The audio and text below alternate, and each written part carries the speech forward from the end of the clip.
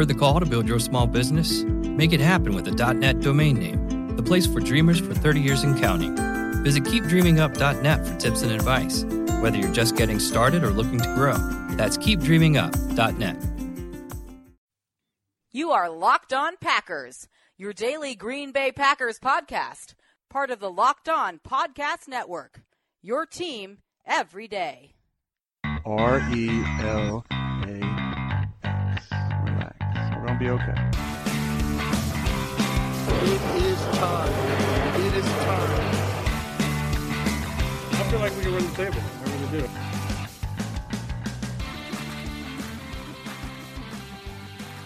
You are Locked On Packers, part of the Locked On Podcast Network, your team every day.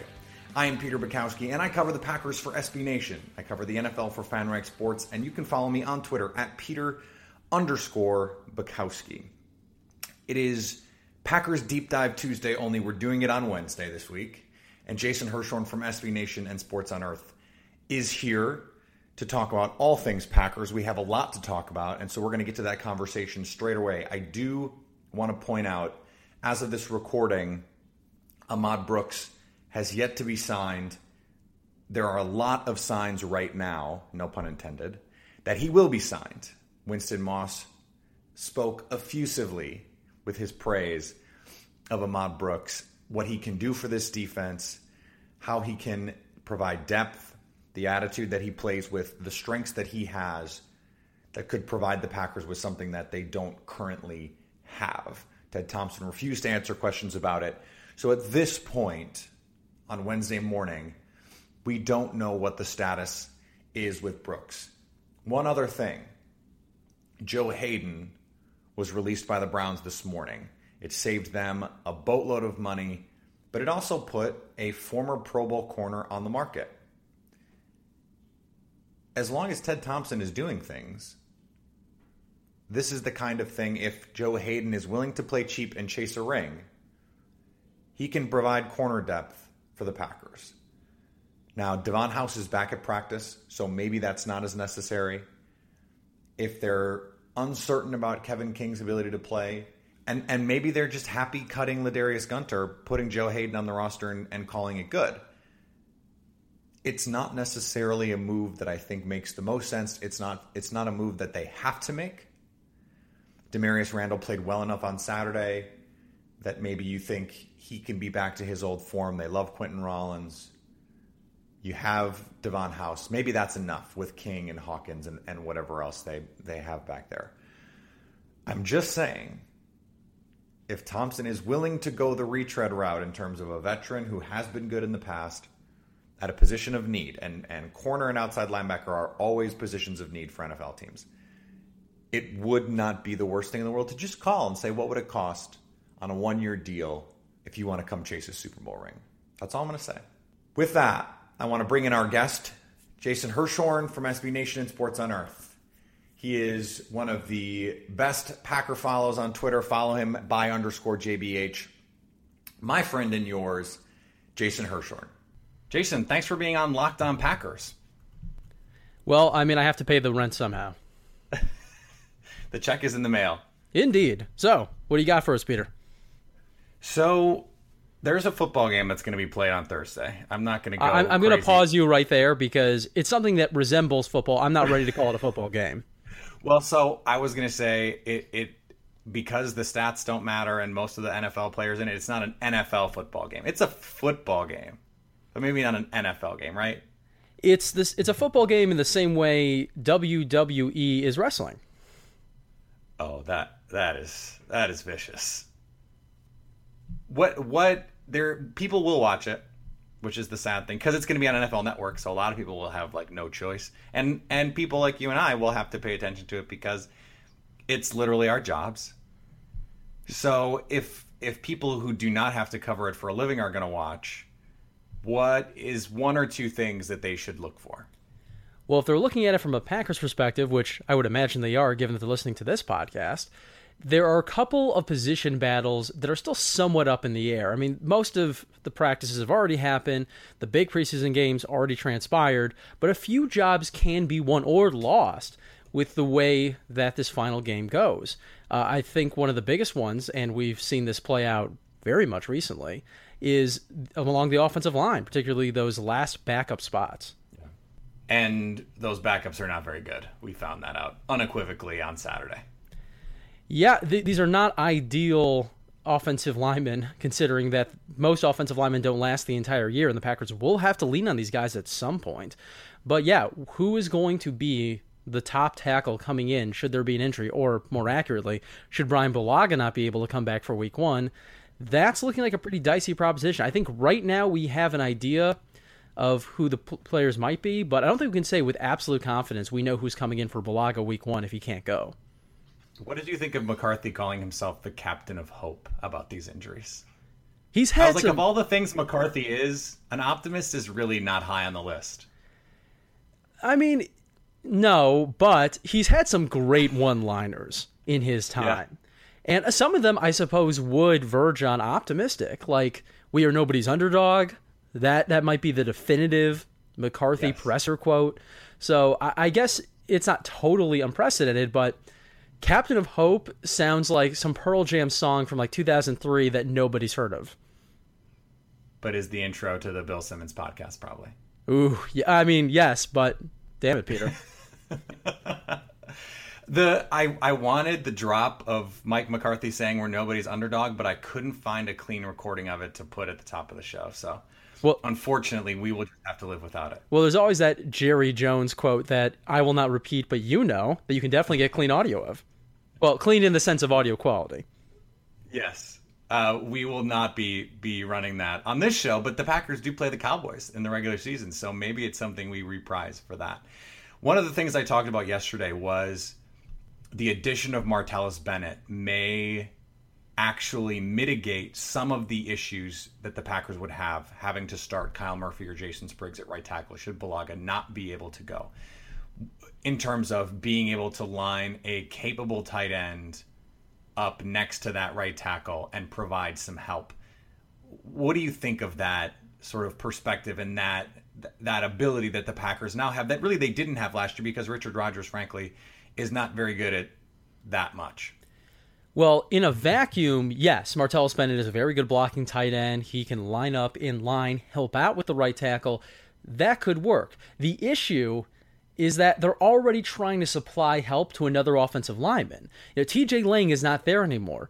Jari Evans needs help on a lot of these pass pro situations. So they're already lending him a hand, whether that's with Corey Linsley or whether that's with the right tackle itself. So if the right tackle also becomes a liability in pass protection, then yeah, you can say you're going to throw Martellus Bennett at him, but Martellus Bennett might end up playing that guy essentially one-on-one. And as good of a blocker as he is, that is not the kind of matchup that results in winning football for the Packers. No, but Michael versus Martellus Bennett would be a hell of a thing to watch. Yes, I imagine that would go over very well. Unless you're Aaron Rodgers. It would be interesting. Let's leave it at that. Well, and you bring up a good point because the Seahawks love to put Michael Bennett on the weakest link of the opposing offensive line because he can do that. One of the few players in the league who can line up over a guard or a tackle and be equally capable of beating it, and probably more capable of beating a guard, frankly. The Seahawks can put Michael Bennett in front of Jari Evans and then pick an edge guy, whether it's Averill or Clark, and put him on Kyle Murphy, should that be what they have to go with. And that's scary if you're the Packers offense. Yeah, I'm looking at the Seahawks depth chart for the first time in a while, and I'm just reminded of how absurd their pass rush talent is. Like, Jaron Reed is just there to take up space, and this guy was like the key cog to a national championship winning defense. We just don't talk about him. Right.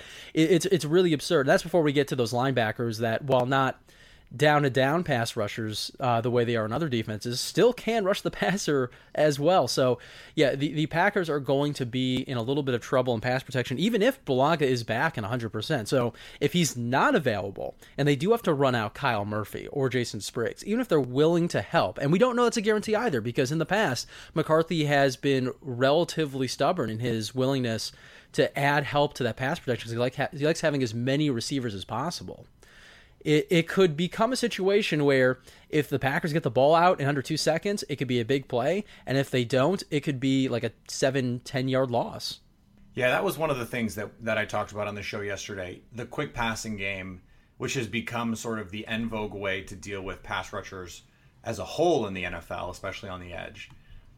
That seems like the most likely thing that they're going to try to do. But the Seahawks play press, and they disrupt receivers at the line of scrimmage, and they're a really good defense. So it's going to be a chore, you're right, even if they're at full strength. Let's look at the receiver position as a whole. You mentioned the Packers like to have a lot of receivers on the field at once, whether they're actual receivers or tight ends. Or running backs, frankly. Right. Or running back, or receivers who play running backs, as the case may be. But there are a lot of talented receivers on this roster right now, and they're not going to keep 7, are they? Well, we should start off at the top. Geronimo Allison is not going to factor into this equation because he has that 1-game suspension. So they might functionally keep 7 without actually having to officially on the 53-man roster. So that helps a little bit with this roster, cut down. The issue is after the top 4 guys, you can probably make a case for about 3, 4, maybe even 5 others, not counting again Allison. So it's going to be one of the tougher position cuts that the Packers have to face this at the end of this preseason.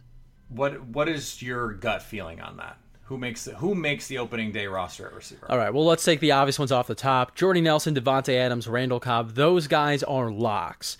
I think Trevor Davis, barring absolute disaster in the final preseason game, is going to get one of those spots as well because of what he can do as a punt returner, and he has shown a little bit on offense. I think we saw that especially the last preseason game.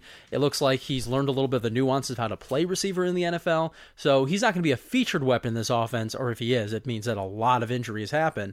But he's someone who can play there maybe somewhat competently, and between that and special teams, that's probably enough.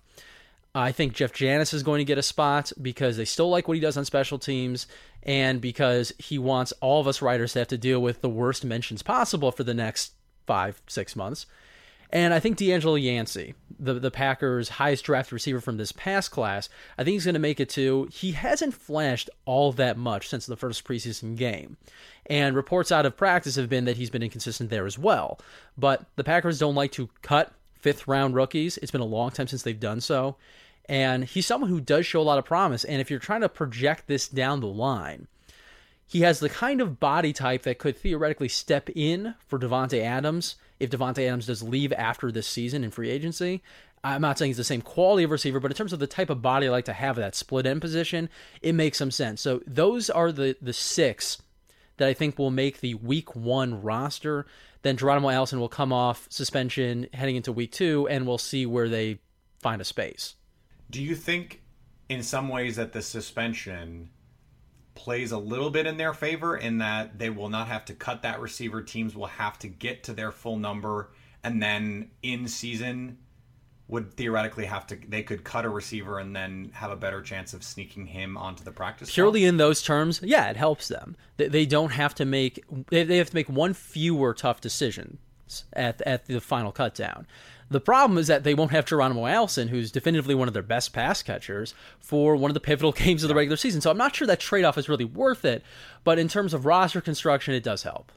Have you seen enough?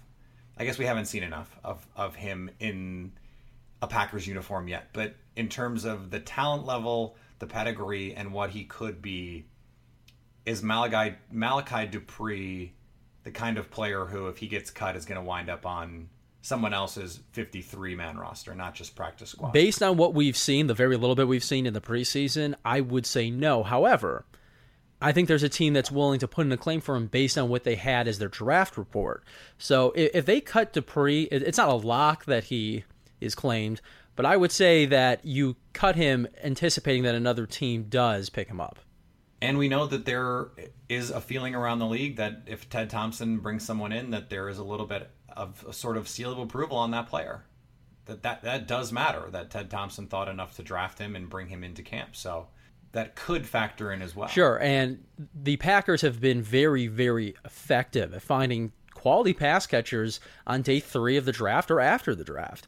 I mean, that's part of the reason that one of these receivers released by Green Bay, whoever they are, is probably going to end up with a nice job somewhere else simply because another team, 1, had the need for it, 2, looked at it and say, okay, well, we thought, maybe we kind of liked this player before, but if the Packers liked him, it kind of confirms what we already thought. Now, that might be confirmation bias, but it's still the way the NFL works.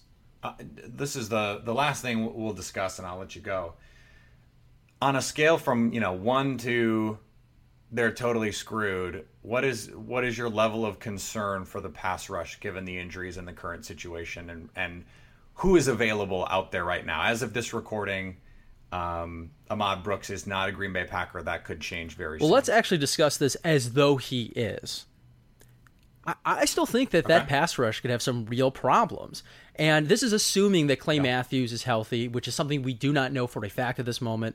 Also assuming that Nick Perry is good to go, which seems relatively likely. But again, it's not something that we know for a fact. Nor is it something that we should count on for 16 games exactly. Anyway. That's just given his history. Yeah, these are just guys that do not tend to stay healthy. And with those as your top 3 pass rushers, when they're healthy, it can be effective. I don't think it's a great pass rush. I think it's one that can be competent. The moment any one of those guys goes down and you're relying on either a player who has shown that they can't rush the passer with any great frequency or someone that we don't know how well they can rush the passer. Just at Kyler Fackrell, Jason. Oh, it's not. I mean, Fackrell's part of that for sure, but it's not just him. Jaron Elliott has not looked effective rushing the passer during this preseason. At this point, it's not that he is an NFL player. He absolutely is. He has value on defense and has a lot of value on special teams, but he's just not the kind of guy who you can depend on to be a tertiary pass rusher. I mean, unless something changes between now and the regular season, they just can't plan on that, which is, I think, part of the reason why they're looking at Ahmad Brooks in the first place. But this is a group that is going to have help from the blitzes. They're going to have to get a lot of help from that defensive interior. Like Mike Daniels and Kenny Clark might have to finish somewhere in the top 3 each in terms of sacks and pressures for this team to have a quality defense this year. That's not impossible, but that's not the way this defense is usually constructed. I think given that we're seeing each of them used more in the sub packages, it's more likely than it has been in years past that a defensive lineman could put up not huge sack numbers, but solid 7-8 sacks. Well, for Mike Daniels, that definitely seems reasonable. He's been in that area before. Kenny Clark, it seems perfectly possible. He was in rare form on Saturday too.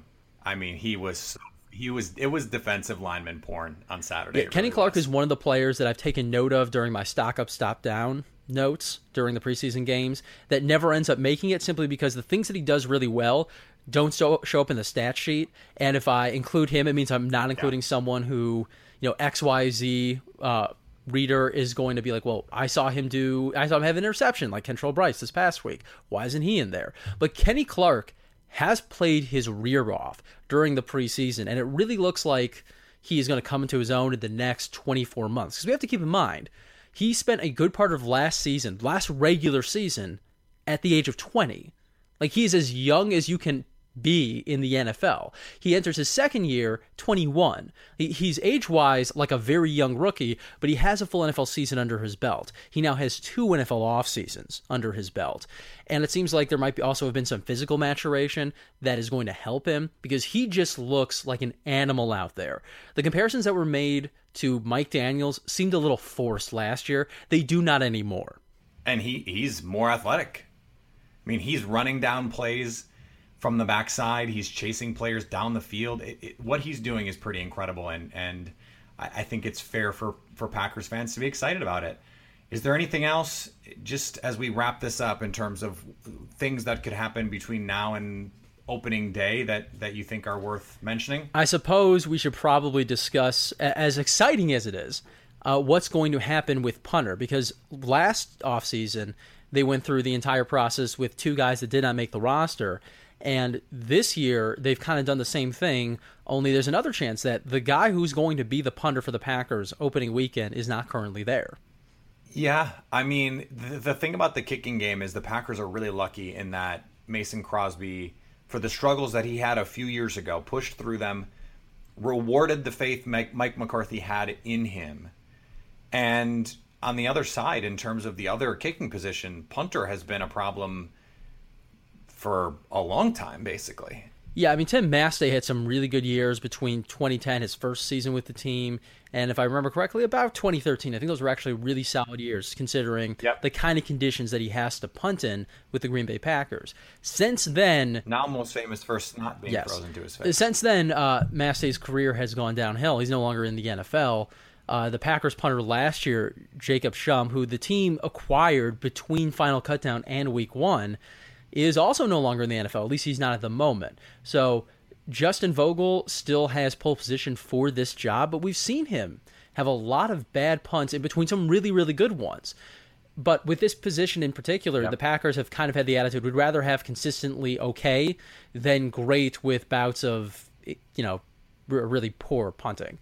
So I have a feeling that they are going to let him go on Final Cutdown. Maybe that's actually a way that they keep a player onto the 53-man roster, avoid that whole waiver wire carousel, and then maybe make a move between that point and the start of the regular season. So they have a punter on the roster, but they also can maybe sneak a player in the practice where they wouldn't be able to have otherwise.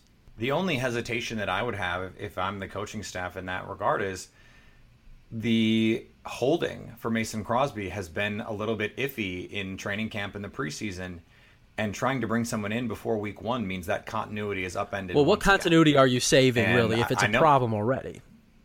Right, no, for sure, but you're regressing once again. So I'm glad we got this riveting kicker conversation in. I'm glad that you were the first Packers quote unquote expert. I will not leave it in quotes for you, because as I told the listeners yesterday, there are a few people who I think know this team better than you. You should follow Jason at on Twitter at @by_JBH. You should read the things that he writes for SB Nation for Sports on Earth, and you should get to know him because he's a nice guy. I'm the best guy here. People love me. Thanks, Jason. And before we go, just a quick reminder. If you do want to sponsor this podcast, if you want to advertise to men 18 to 44, we have that demographic.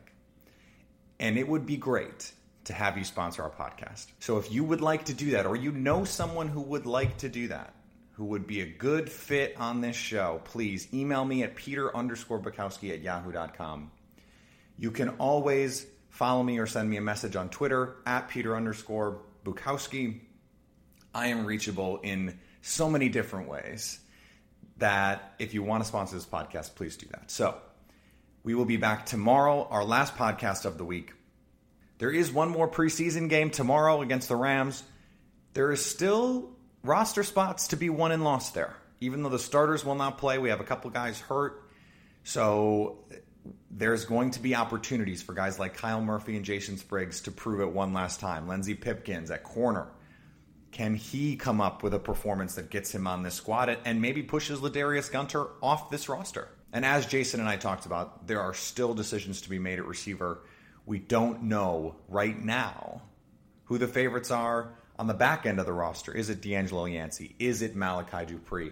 Who will be the guys? How many of the Packers going to keep? We don't know the answers to that either. So those will be decisions that will have to be made based on Week 4 of the preseason, and we have seen jobs won and lost in Week 4. I know it's the preseason, but we have seen guys solidify their spots and lose their spots on the roster thanks to their play in Week 4 of the preseason. That's it for Wednesday, August 30th. We will see you tomorrow on Locked On Packers, and you should always stay locked on Packers, part of the Locked On Podcast Network.